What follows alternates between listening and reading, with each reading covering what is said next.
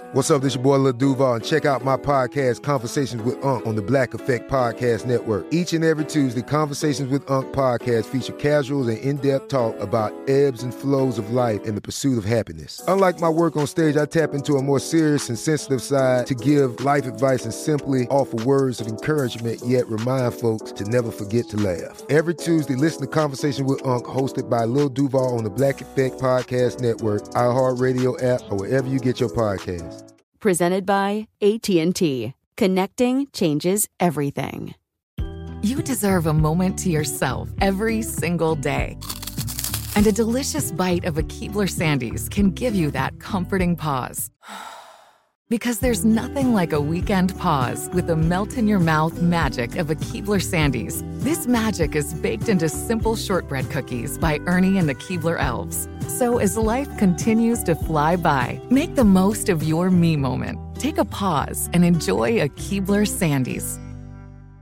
Tired of endless diets and weight loss struggles? It's time to say goodbye to frustration and hello to results. Introducing Smart Metabolic Burn from BrainMD, your breakthrough solution to fight stubborn body fat. Imagine burning fat, balancing glucose levels, and regulating metabolism in just 12 weeks. This unique 2-in-1 product combines the power of 2 clinically studied ingredients in one revolutionary formula. Berberine, which targets abdominal fat, and OEA, which curbs your appetite. With just 2 capsules a day, Smart Metabolic Burn by BrainMD can kickstart your metabolism, fight stubborn body fat, especially that pesky abdominal fat, and support your weight management journey. Right now, save over 30% on Smart Metabolic Burn at GetSmartBurn.com. The lowest price anywhere. That's GetSmartBurn.com. Don't delay. Transform your life with Smart Metabolic Burn from BrainMD. These statements have not been evaluated by the Food and Drug Administration. Our products are not intended to diagnose, treat, cure, or prevent any disease. It's Tuesday,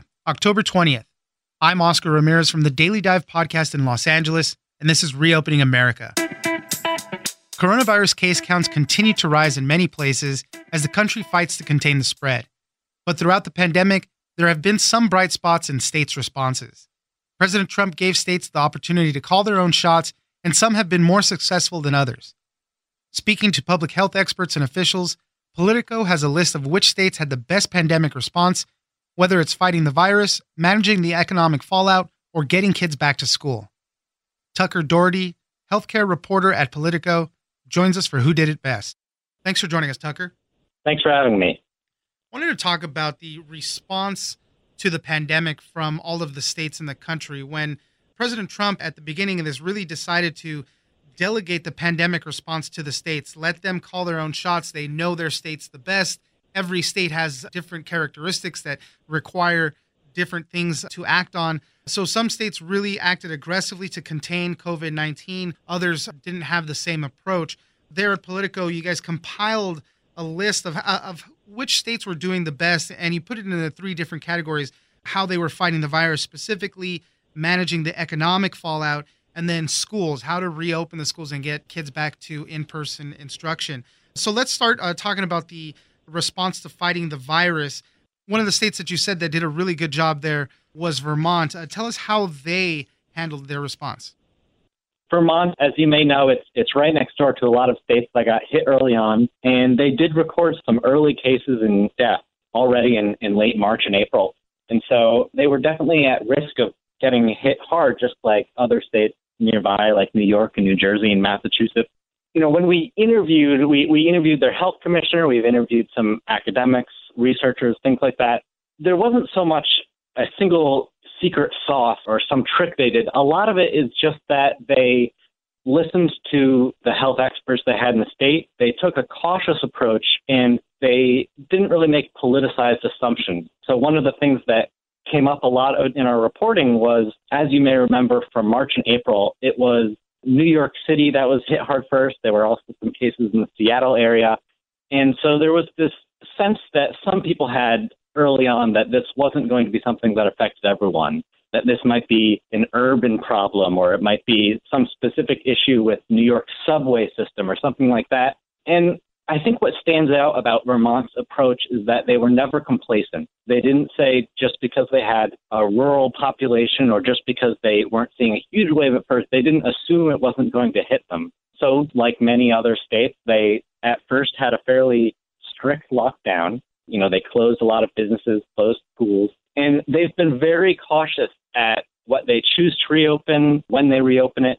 They wait for things to seem safe enough. They wait for their health experts to say this activity, opening the outdoor areas of dining is safe now.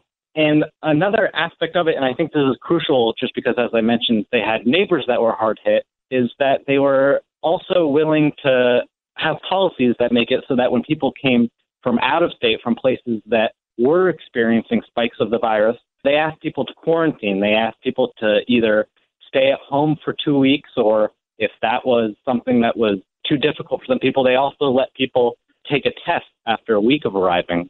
Now, some other states have done that. New York did that as well. Vermont has also just sort of been more stringent with that. So, for example, with New York, they have a similar travel policy, but they said if you're from a state that has 10 new infections per 100,000 residents, you need to quarantine yourself.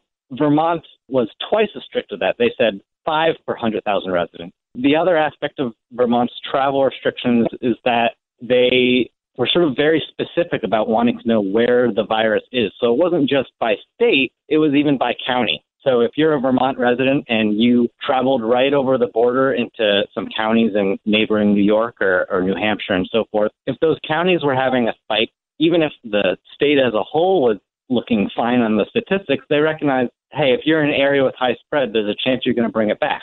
At the same time, they're aware that it's a trade-off with business, with people's willingness to withstand lockdown. And their governor, Phil Scott, he's a former business owner himself, and he was been very in touch with the business owners there. And I think what they recognize is that no matter what you're telling people they need to do, you need people to be willing to listen. You need them to comply. And so you need to be flexible in your approach. You need to give people an out, if there's some sane way of still enjoying some of the normal activities of life without keeping everything shut down forever. And so overall, they've been able to both keep cases very low and keep deaths very low, but also their economy is looking pretty good right now. Their unemployment as of August was, I think, 4.5 or 4.8%, which is just as good as many of the states that resisted lockdown. So I think in a lot of ways.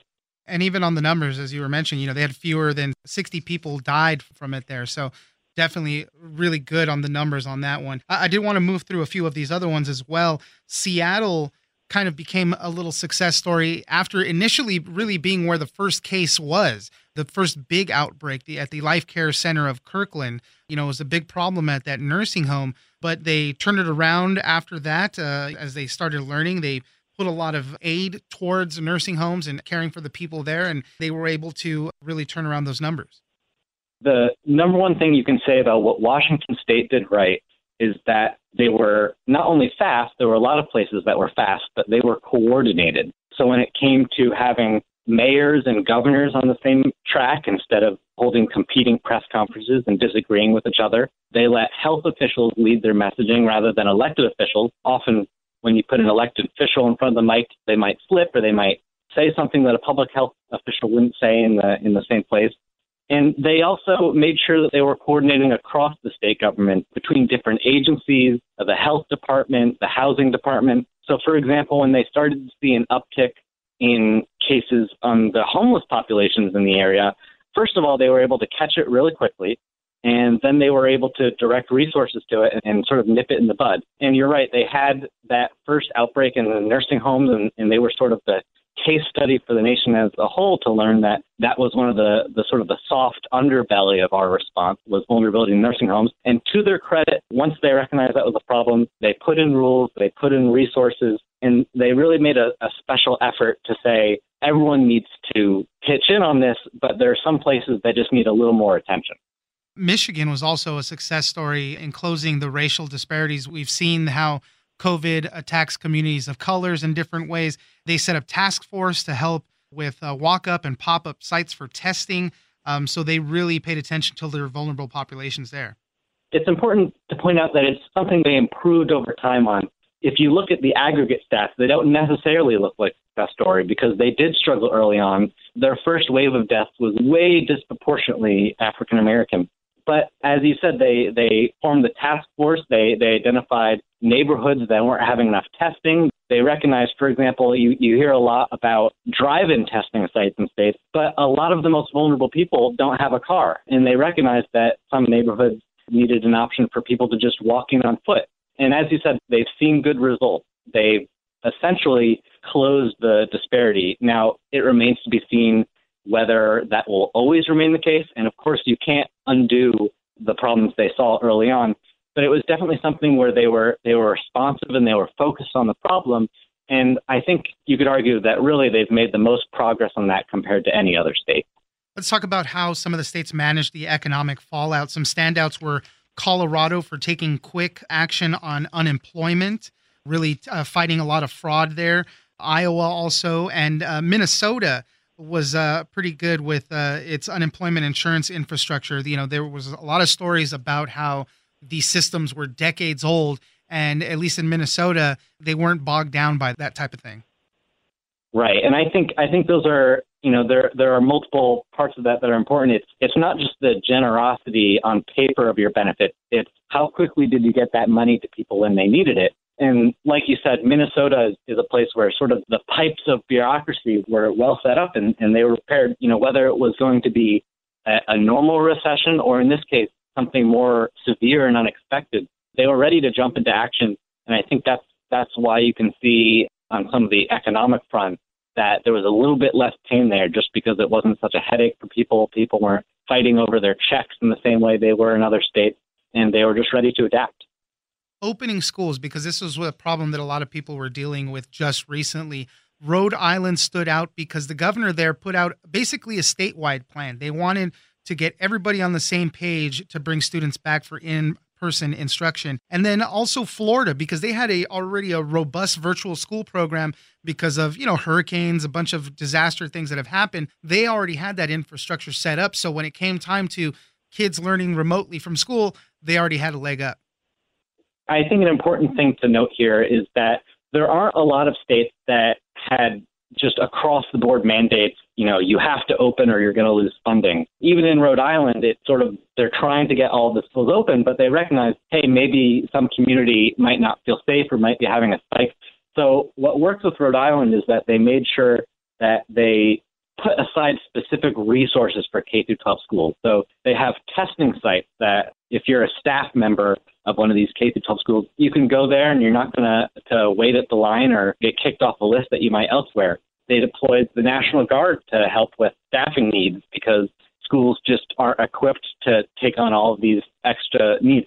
Now, Florida, on the other hand, like you said, it had a system in place. It knows it's dealt with hurricanes in the past, so it was prepared for its schools to need to move to this virtual teaching. And as any parent from sort of other states in the country can tell you, that can go awry if you don't have the technology and the systems in place.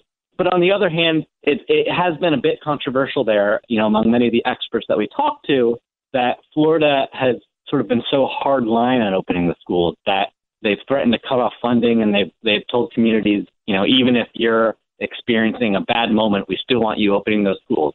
Now, in their defense, I think schools, you know, a lot of the experts we talk to say schools should be a priority. It's something where you're going to see a lot of harm to kids that you can't necessarily just, you know, make up with a summer program or something like that. And so I think it's, you know, with a place like Rhode Island, it's a matter of prioritizing, right? You know, are you opening bars and closing schools? You know, that's something that's not really going to have good results down the road.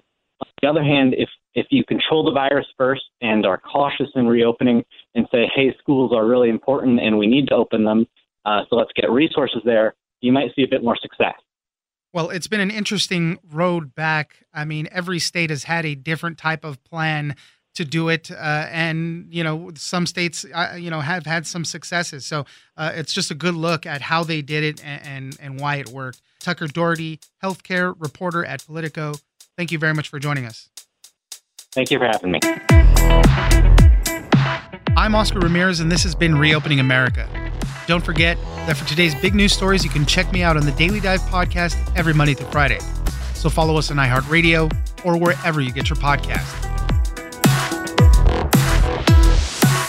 Tired of endless diets and weight loss struggles? It's time to say goodbye to frustration and hello to results. Introducing Smart Metabolic Burn from BrainMD, your breakthrough solution to fight stubborn body fat. Imagine burning fat, balancing glucose levels, and regulating metabolism in just 12 weeks. This unique 2-in-1 product combines the power of 2 clinically studied ingredients in one revolutionary formula. Berberine, which targets abdominal fat, and OEA, which curbs your appetite. With just 2 capsules a day, Smart Metabolic Burn by BrainMD can kickstart your metabolism, fight stubborn body fat, especially that pesky abdominal fat, and support your weight management journey. Right now, save over 30% on Smart Metabolic Burn at GetSmartBurn.com. The lowest price anywhere. That's GetSmartBurn.com. Don't delay. Transform your life with Smart Metabolic Burn from BrainMD. These statements have not been evaluated by the Food and Drug Administration. Our products are not intended to diagnose, treat, cure, or prevent any disease. Are you feeling overwhelmed by anxiety, struggling to find restful sleep, or plagued by a restless inability to focus? It's time to break free from the chains of mental health challenges and discover a path to healthy living. Welcome to Amen University, founded by renowned psychiatrist and brain health expert Dr. Daniel Amen. Dr. Amen, alongside a team of esteemed doctors and experts in their fields, understands the struggles you're facing and are here to offer solutions. From debilitating anxiety to sleepless nights filled with worry, our courses are meticulously crafted to target these specific challenges head-on. Join us on a journey of transformation led by Dr. Amen and a roster of top-tier professionals. Say goodbye to the constant battle with your mind and embrace a future filled with hope and possibility. Visit our website today to explore our courses and start your journey towards a brighter tomorrow. Use code BRAIN10 and get 10% off. That's code BRAIN10 and get 10% off your first purchase. Amen University, because your mental health matters. Right here, right now. Find your beautiful new floor at Rite Rug Flooring. Choose from thousands of in-stock styles, ready for next day installation, and all backed by the right price guarantee. Visit riterug.com. That's RITERUG.com today to schedule a free in-home estimate or to find a location near you. 24-month financing is available with approved credit. For 90 years, we've been right here, right now. Rite Rug Flooring.